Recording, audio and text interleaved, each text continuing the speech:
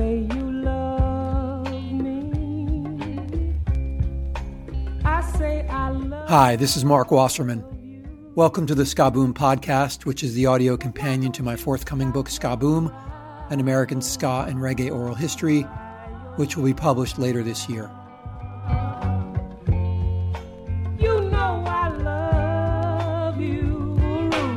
The intro music for this episode is Guava Jelly, courtesy of Johnny Nash from his 1972 breakthrough album, I Can See Clearly Now. The song was written by a then-unknown Jamaican singer-songwriter. Here I am, come rub upon my bed. While this podcast focuses on the birth of a uniquely American version of ska and reggae that developed in the 80s, there were early American pioneers in the mid-60s and early 70s who laid the groundwork for popularizing ska, rocksteady, and reggae. Two of those American musical pioneers were Nash and his manager Danny Sims.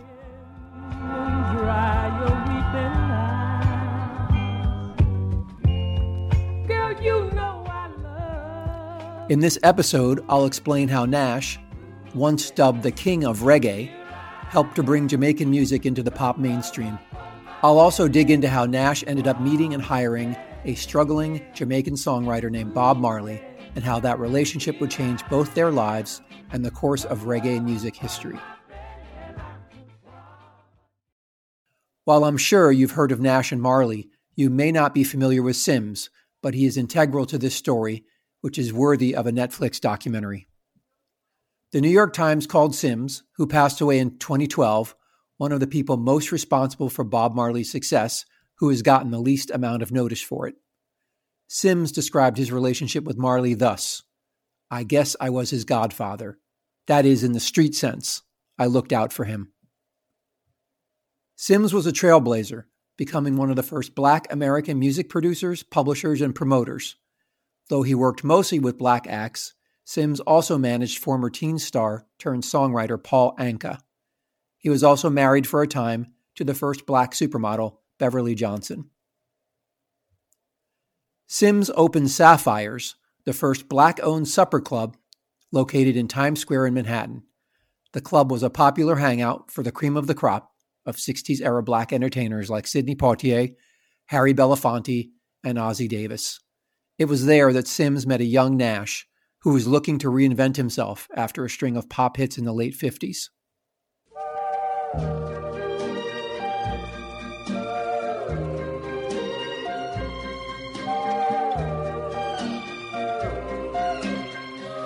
You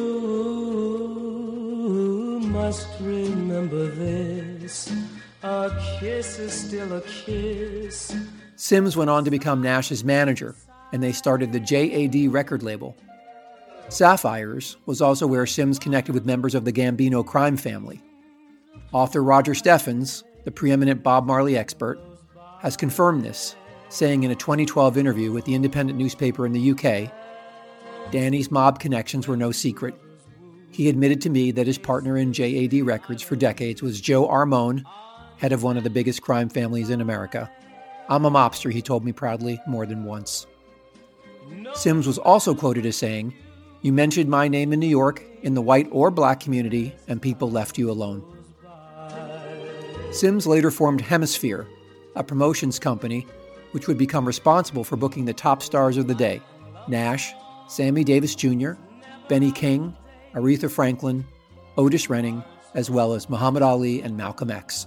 Jealousy and hate.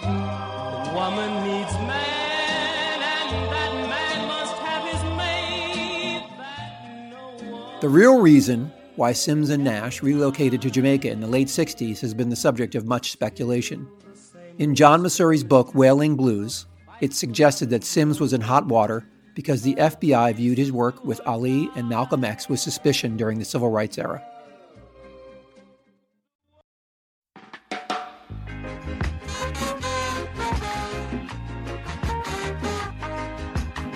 Once set up in Jamaica, Nash began recording and making contact with musicians across the island. Accounts vary, but in late 1966 or early 1967, Nash attended a Rastafarian celebration in Trenchtown, where he heard Bob Marley sing. Nash raved about the young singer to Sims. According to Sims, Johnny told me about this fantastic artist. He said the songs were great, and he had invited him up to see me at my house. At that meeting, Sims signed Marley, his wife Rita, and Peter Tosh to a contract to write songs for Nash. I'll give you love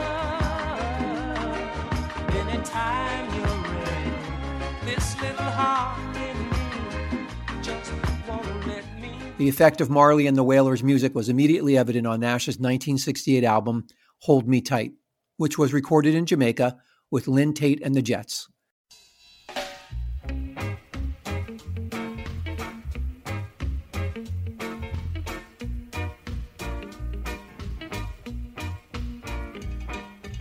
I don't want to hear it, no more fussing and a fighting, baby.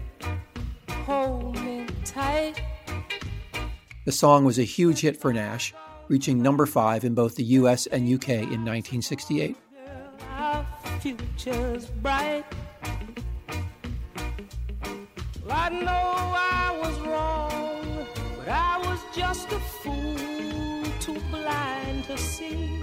You were the only girl for me. Oh, but now I see. According to Sims, Johnny loved reggae and he loved Bob and the guys. He taught Bob how to sing on the mic, and they taught Johnny how to play the reggae rhythm. Sims later signed Marley to a publishing deal and also signed the Wailers to JAD Records. In his Marley biography, Catch a Fire, Timothy White writes, Sims was the man who would put Bob's unique sound on the airwaves.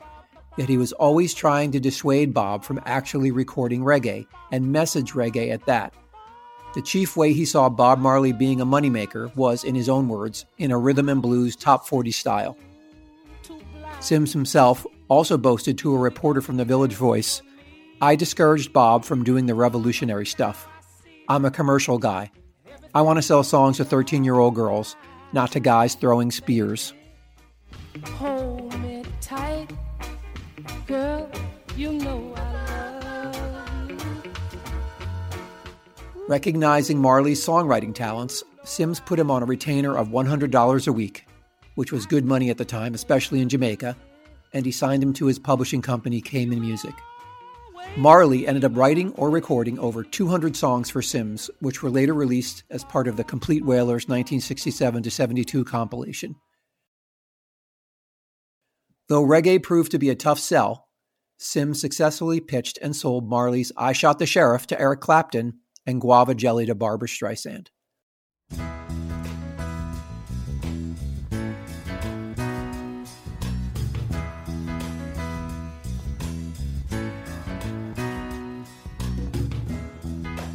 You say you love me.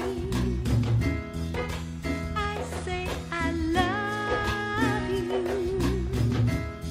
So why don't you stop your crying? Dry your weeping eyes. You know I love you, baby. Here I am. Come rub it on my belly like guava jelly, baby. Here I am. Come rub it on my belly like guava jelly. The association between Sims, Nash, and Marley grew in 1970 when Nash brought Marley to Sweden for a year while Nash shot the film Love Is Not a Game. They worked on songs for the soundtrack, though none of their music appeared in the film, which flopped. Roger Steffens related a story during a presentation he gave in London for his Marley oral history, So Much Things to Say, about the time Nash and Marley spent together in Sweden and later in England. In 70 and 71, Johnny Nash took Bob Marley to Sweden in the dead of winter to help him write the soundtrack for a motion picture that he was going to star in. And Bob was very, very unhappy during that period, and he came back and lived in London for a while, and eventually the Wailers band joined him there, and they began to tour colleges with Johnny Nash, who was being billed at the time as the king of reggae. Not Bob, Johnny Nash. And they brought the big bass drum, the Nyabinghi drum, with them. And there's an incredible story in here that Bunny tells of them being in the north of England in a theater, opening for Johnny, and they come out with the big bass drum and they sing Rastaman chant.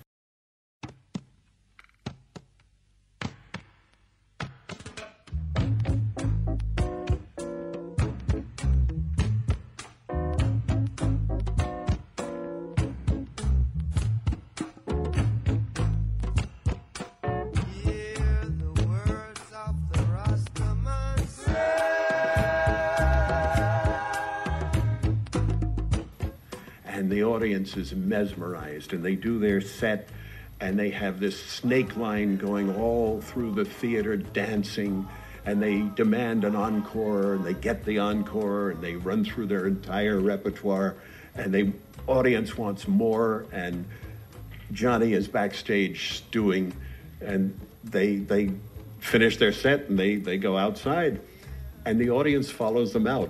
Most of the audience leaves, and Johnny comes out and starts singing, and half the audience that's left leaves, and then he sings the second song, and there's about 10 people left, and finally, as he starts the third song, they leave too, and after that, the Wailers discovered Johnny Nash in the back alley beating his fists against the brick wall. While in Sweden, Sims hired piano player John Rabbit Bundrick, a session musician from Houston, Texas, to help with the recording of the film soundtrack.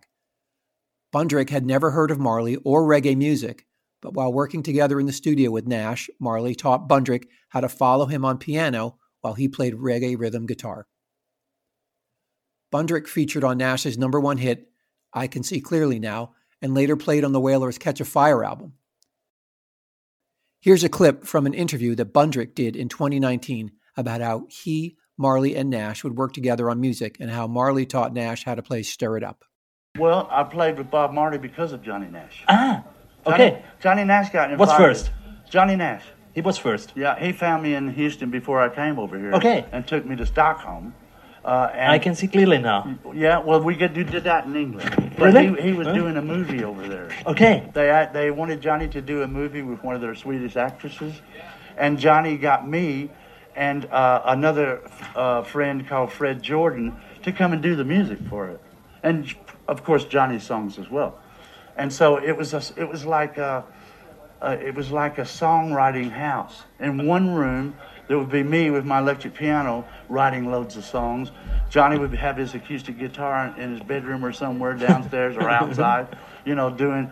And one day I heard him go, ding, ding, ding, ding, ding, ding.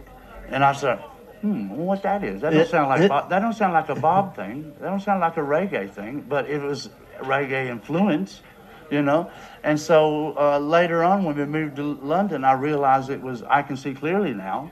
Well, the thing about the I Can See Clearly real quick is he had a version of it already recorded with guys in Jamaica, but obviously he wanted it to appeal to the world and not just be a normal reggae track. So he got me in there to smooth it all out and Americanize it, loads of strings, stuff like that. And so you did some arrangement also? No, I replaced all the instruments that he brought over. So we re-recorded it to just his voice. Then he got a drummer in, bass player, guitars, background singers, and I did all the keyboards, from scratch, and we rebuilt the song. And he was well pleased with it. So were we all. And the reggae influence was obviously because we had been living with Bob in Stockholm, and so each one of us had our own room doing our own music. And Johnny Nash could pick which ones. He already published Bob Marley, so he had all of Bob Marley's collection of songs to choose from.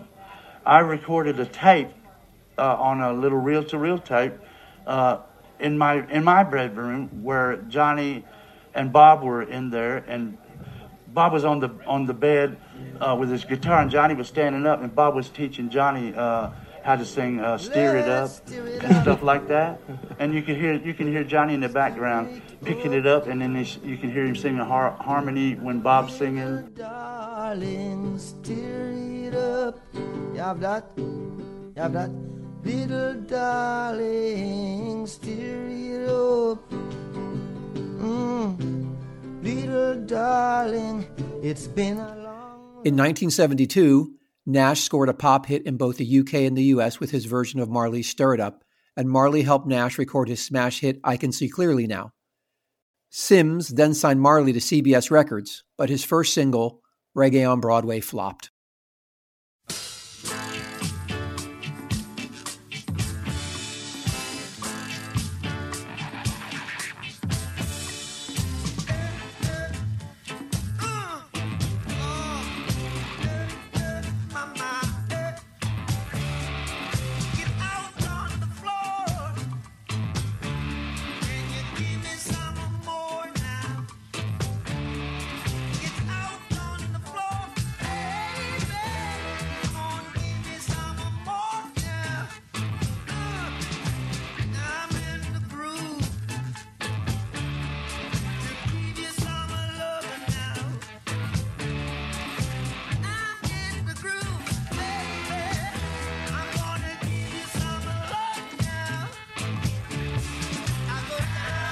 When Nash and Sims left London to promote their hit record, Marley and the Wailers were broke and stranded.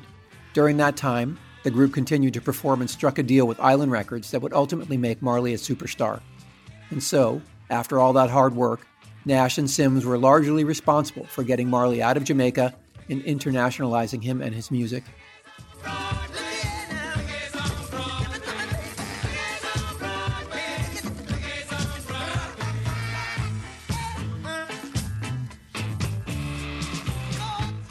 Marley's signing to Island did not mark the end of his association with Sims. Following his discovery in 1980 that his then manager was embezzling money, Marley hired Sims to manage him. After a sold-out concert at Madison Square Garden in September 1980, Marley fell ill a few days later, just as he was about to sign a monumental new record deal with a $10 million advance. Unfortunately, that didn't happen, and he passed away of cancer in 1981. According to Steffens, the entire history of Bob Marley's career would have been radically different if it weren't for the fact that Bob, Peter Tosh, and Rita Marley were all receiving $100 a week from Danny from 1968 to 1972. Danny and Johnny's training brought Bob and Peter up to high international standards in both studio and stagecraft. Bob received his first serious money from publishing royalties for songs of his that Johnny Nash turned into international hit records.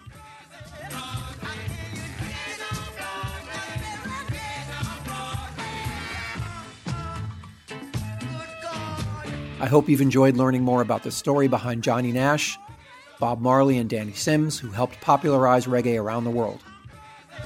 If you've listened and received some value from this episode, then please help support the podcast for as little as $3 per month on Patreon. Supporters get access to exclusive content like special episodes of the podcast and advanced promo chapters from the book. Take care.